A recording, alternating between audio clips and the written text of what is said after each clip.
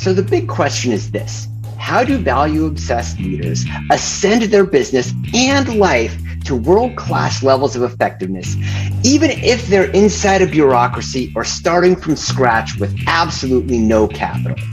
That is the question, and this podcast is going to bring you the answer. My name is Doug Gutberg, and this is the Terminal Value Podcast.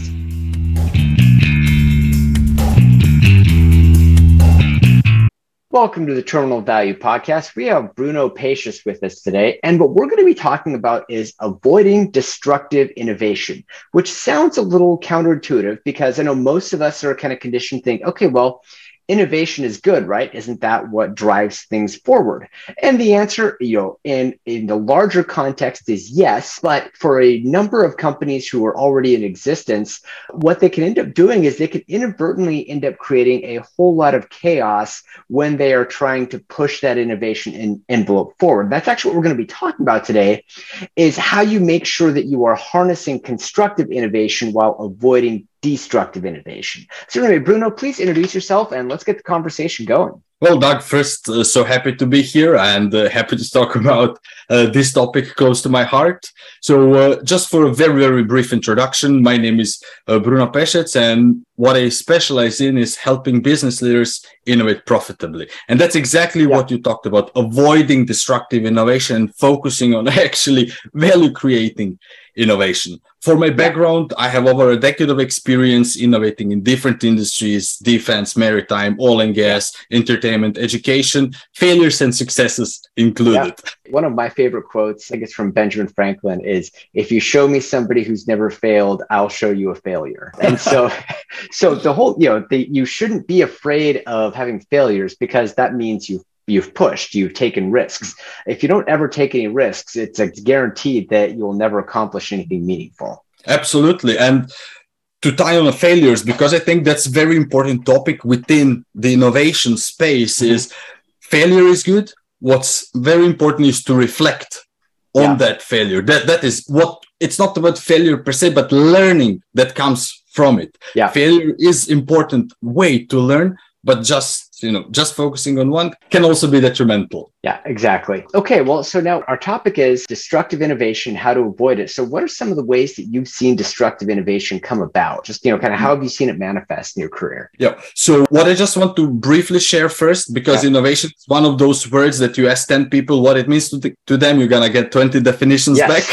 So I'm just going to share with you what I mean when I say innovation. I'm not claiming that's the definition, the pinnacle, but so just what I'm talking about. So to me, innovation is something new that creates value. Something new, not to the history of mankind, but to the innovator and to their customer. And value must be twofold. Value for the customer, but also value for the organization. Got it. That is what you asked about, avoiding destructive value. Now, some very common ways that I've seen in companies, small and big, especially the big ones, are, for example, deciding to invest in a thought instead of an idea. What I mean by that, you have an executive walking in and saying, hey, what do you think about creating this cool product in that market? That's not an idea. That's basically a shower thought equivalent. You cannot invest in that. What you have to do with that is actually flesh it out into an idea. An idea clearly states what is it about, who is it for, how are they going to be better off, and how is your company going to be better off. You don't need to answer that in a business case on 30 pages, but you need to be able to answer that in a sentence or two. That's an idea. That is something you can put people to. That is something you can assign budget to. Because if you don't do that, you're assigning budget to non-existent thing that will surely go for too long and will cost way too much. An example of this, the first 18 years or so of my career, I was at Intel Corp.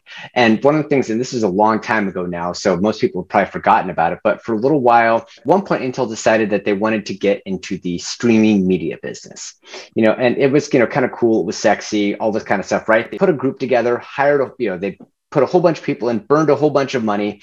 And what they ended up with was a streaming media service that they had to heavily subsidize, that had equivalent pricing to Vudu and about a tenth of the selection.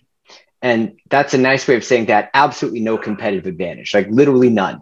There's no competitive advantage at all. But it was kind of the big sexy group. So they got a bunch of internal people excited about it. Of course, what ended up happening is when it inevitably failed, all the people, they just kind of went and did something else at the company. And so that's actually one of the reasons why I think so many big companies have so much trouble with innovation, is because there's not that win or go home tension. Because, if you're a new startup and you don't succeed, everybody's now unemployed. Whereas if I go start up a new group at Intel, even if I know that they're pushing a rock up a hill and there's a 0% long-term chance of success, I'll say, okay, whatever. Intel has a lot of money. They'll be able to keep floating the cost of my headcount, and I can just go do something else. Absolutely. I mean, skin in the game is very important for success. So if you're building internal entrepreneurs, they need to have skin in the game somehow. But I want to touch upon something else that was in your story that is also very, very costly mistake. Okay, let's say you have an idea, assigning whole budget to it. So you say our innovation budget is $200 million. Bam, it all goes to that one big sexy idea with a team of superstars. That's a horrible mistake, because again, when you overinvest, you will actually not speed up the project. You will slow it down, because even the most disciplined superstars are going to start putting in things that they think are interesting, but aren't necessarily based on actual customer needs, requirements, and what will actually move the market. What's actually more important is, yes, you need to assign an innovation budget. Let's say it's 100 something, but then actually release it to ideas in a very limited funding. So kind of, okay, we have a whole budget that's 100 million, whatever, but that idea is actually going to get only $100,000. For that, what they're getting funding for is just to test if an idea makes sense. That's what they're getting the money for. If it makes sense, we can release more, because that is, executives are hesitant to invest in innovation because most of the projects will not create any returns on investments. It's through this mechanism that they can actually protect their assets, be good stewards of the company, reduce the pressure from the shareholders, because they're saying, okay, we are dealing with your investment very responsibly, while at the same time actually innovating. Small but important mechanism. 100%. And the thing I absolutely love that you just talked about is the idea of testing, and the notion that if you have an idea that, before you put a whole bunch of capital behind it, you would want to say, okay, what's my hypothesis, and how will I know whether or not that hypothesis is correct? And by the way, if you have a hypothesis and you can prove that it is incorrect for a small amount of money, I consider that to be a success, because if you avoid burning a lot of money on something that doesn't have a chance of succeeding, that will help preserve the budget that you need for that idea that really can be the game changer. And I think the only way you can really do that effectively is to test. And so I think that is 100% the right paradigm. Absolutely agree with you. I mean, I'm so happy that testing is becoming more and more, let's say, entrenched in organizations, both big and small, so that we can now actually start getting even better at it. Large companies usually miss on additional value from testing is, okay, they have this innovation team, maybe they hire some service designers or whatever talent, and they actually do tests and, they develop their ideas. That's good. But in order to supersize the value from that team, what needs to happen is their learning needs to be disseminated to the rest of the organization. Let me give you a tangible example. So the largest classification society in the world, they set up innovation teams. I was working with them, a lot of tests. Perfect. We're testing ideas. But what we also did is every month, the teams were sharing in like a big whole meeting. They were sharing, hey, this is what we learned about our customers. This was a surprising thing. This was a reinforced learning. This was something that's changed our mind. And completely different departments said like, oh, we're developing a product exactly for that customer, and we didn't know that. Bam, it didn't cost anything, because that team already created that insight, and completely different team from completely different business unit was able to immediately reduce their development time by 6 months. That is basically free value for the organization. So this dissemination needs to happen, but it doesn't happen by itself. You need to deliberately create such structures, meeting points. They don't need to be some crazy internal conferences, as simple as getting the right people in the room. Again, we're looking for easy ways to create value from innovation, not just big bang investments. Well, and I think the idea of the stage gate investment is really important too, because of course, right, you don't always know where that big value is going to come from, because of course, when you get something that is a proverbial hit, then, you're not talking, say, like 10% or 10x, you're talking 100 to 1, 1,000 to 1, 10,000 to 1. Okay, well, in that case, then you're much better off. And, instead of saying $100 million on one idea, you might say, okay, well, I want to put $100,000 on 100 ideas and then hold the rest in reserve so that we can continue to fund the ones that start testing successfully to see if we can get, just filter it down to where you get that small few that really look like they have a shot. Absolutely. And what I want to call out, what people sometimes get tripped on. So yes, stage gate model can work for innovation. What makes it different, let's say, from classical product development stage gate models or other funding models is that the doors are not watertight. Yeah. In innovation, because of the nature of uncertainty, in one test, you might learn that the business model doesn't work at all. That means that you should actually regress back to the previous stages of maturity because that team is back to starting point. They need to figure out, okay, maybe it's another value proposition. The customer is still the same, but we must test other things. And this is where it trips sometimes people because traditionally, if I pass through the stage gate, bam, it's locked. Why should I go back if prototype was approved? But in innovation, that is very important. So if the team came to your imaginary stage 3 and is now ready to, hire 20 people, if they find out their operating model is not scalable, they should not go ahead and hire those 20. It should stay like a 7-person team, and they need to repeat the tests again to find out something else, or to say, as you correctly said, hey, this is actually a dead idea. And that has to be rewarded because of the opportunity cost that you did describe earlier. This is one of the other places where I think what I would call the General Electric governance model kind of can be detriment. And so, because of course, for people who aren't familiar, Jack Welch, General Electric, they were phenomenally successful in the 1980s and 1990s.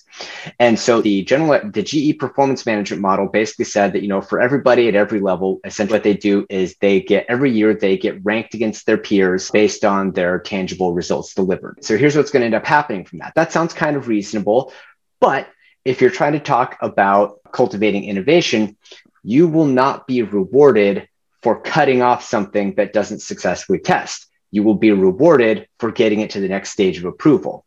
So if you have the wrong incentive structure in place, you will be incentivizing people to push ideas for additional funding that they know won't be successful because they don't want to have to justify that they didn't have, quote, tangible results, which I think in a lot of cases is just people's subjective opinion anyway. There are relatively few people at any company who can justifiably claim tangible results that they drove on their own. Absolutely. And especially when it comes to innovation projects, if they're real innovation projects, we're looking at returns maybe on 3, 5, or 7 years or later, especially if you're talking about disruptive or radical innovation. And that kind of incentive structure will kill such investments. Correct. And when we think about such longer investments, they're basically insurance. If you're not buying insurance, maybe you will be okay. Maybe you won't be okay. Yeah. That's what insurance is for. You cannot know for certainty what's going to happen in the future.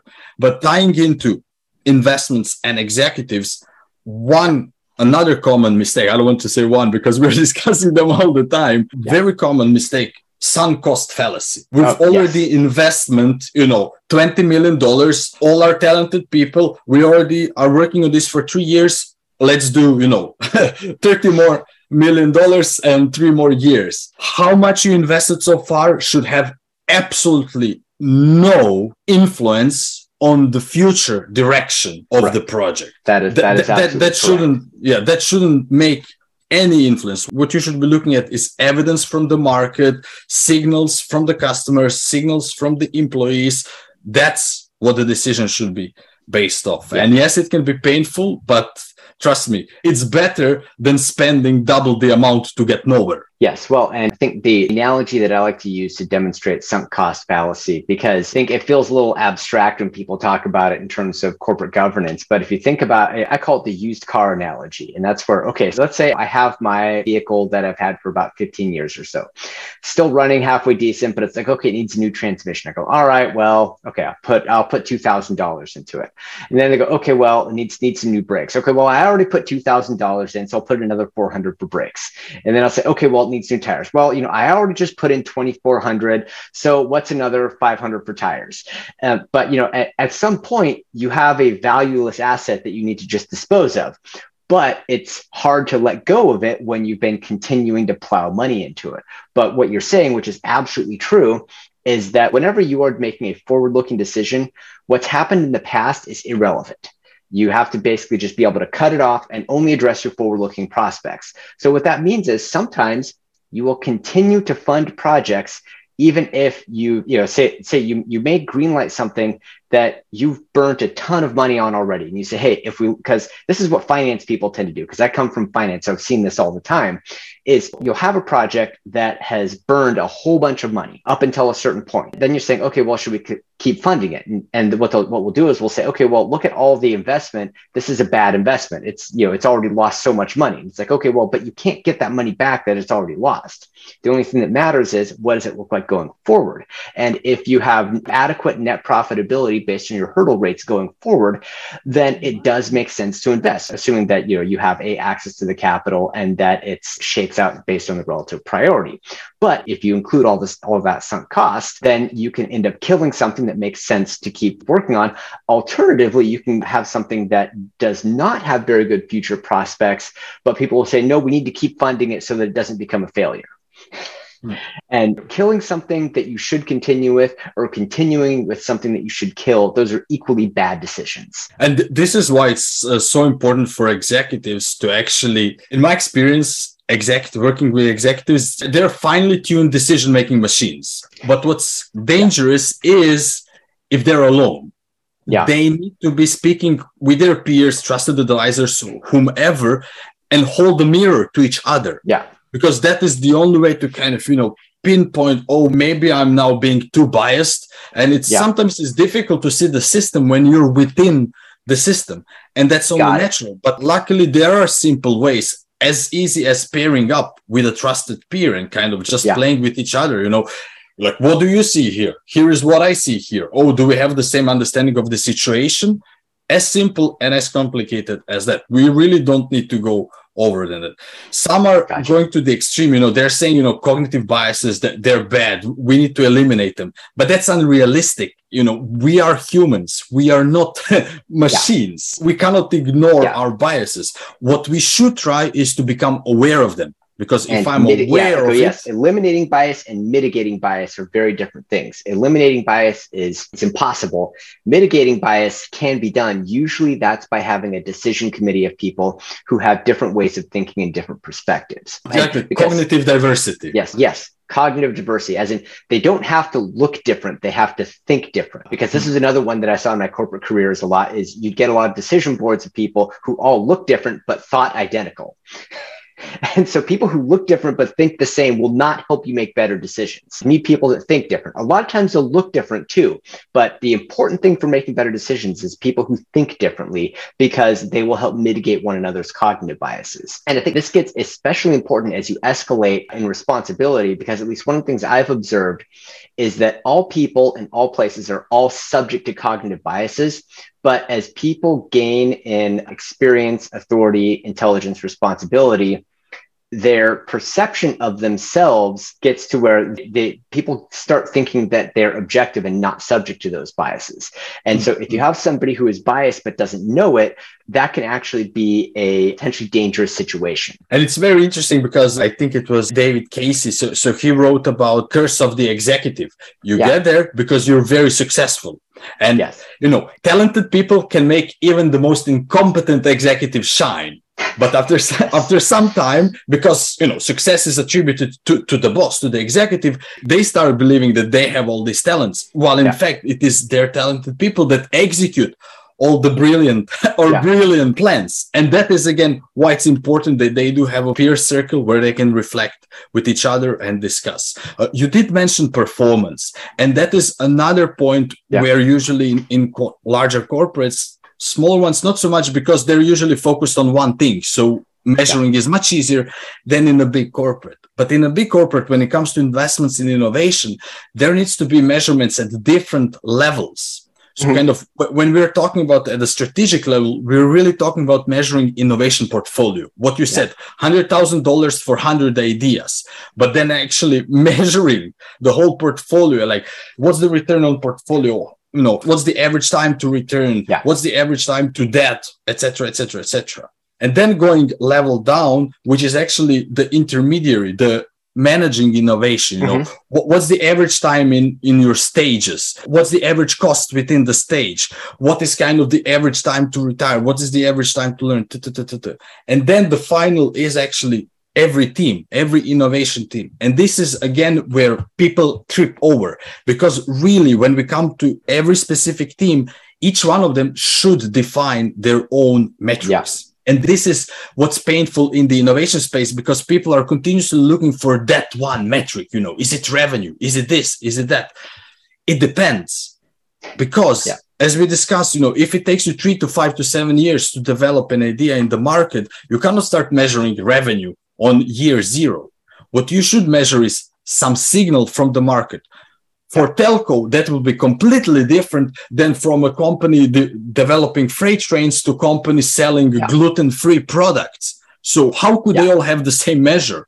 They can't. You need to find them. Got it. No, that's absolutely correct. Bruno, this has been a great conversation. Give us just one or two last ideas, and let everybody know where they can find you online, your website or your social handles. Doug, time flies when we talk about topics we care about. What we discuss now, I actually have written a resource that's freely available to everybody. I just called it 9 Big Don'ts of Corporate Innovation. It's basically, 9 very expensive mistakes and what you can do about them. Everybody can freely download them on my webpage, www.pesec.no.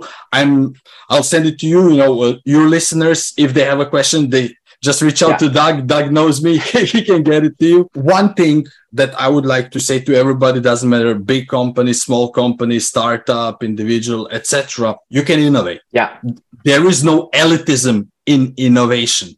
Creativity is inherent human trait. You might think that you're not creative. You might think that you're not innovating. Bollocks, you are. What might be different is how much. Of course, that is different from one to other person. But don't let anyone tell you that you're not allowed to innovate, that you cannot innovate. You can. So much resources, so much material is out there. You can grab it and you will make something. Just take the first step. All right. Excellent. Bruno, thank you very much. Really appreciate your time. Thank you, Doug.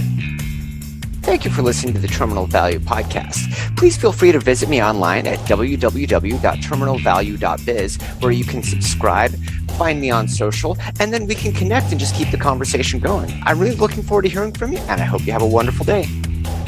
All rights reserved. No part of this broadcast may be produced in any form by any means without written permission from Business of Light, LLC. All trademarks and brands referred to herein are the property of their respective owners. Thank you for listening to the Terminal Value Podcast. Please feel free to visit me online at www.terminalvalue.biz, where you can subscribe, find me on social, and then we can connect and just keep the conversation going. I'm really looking forward to hearing from you, and I hope you have a wonderful day.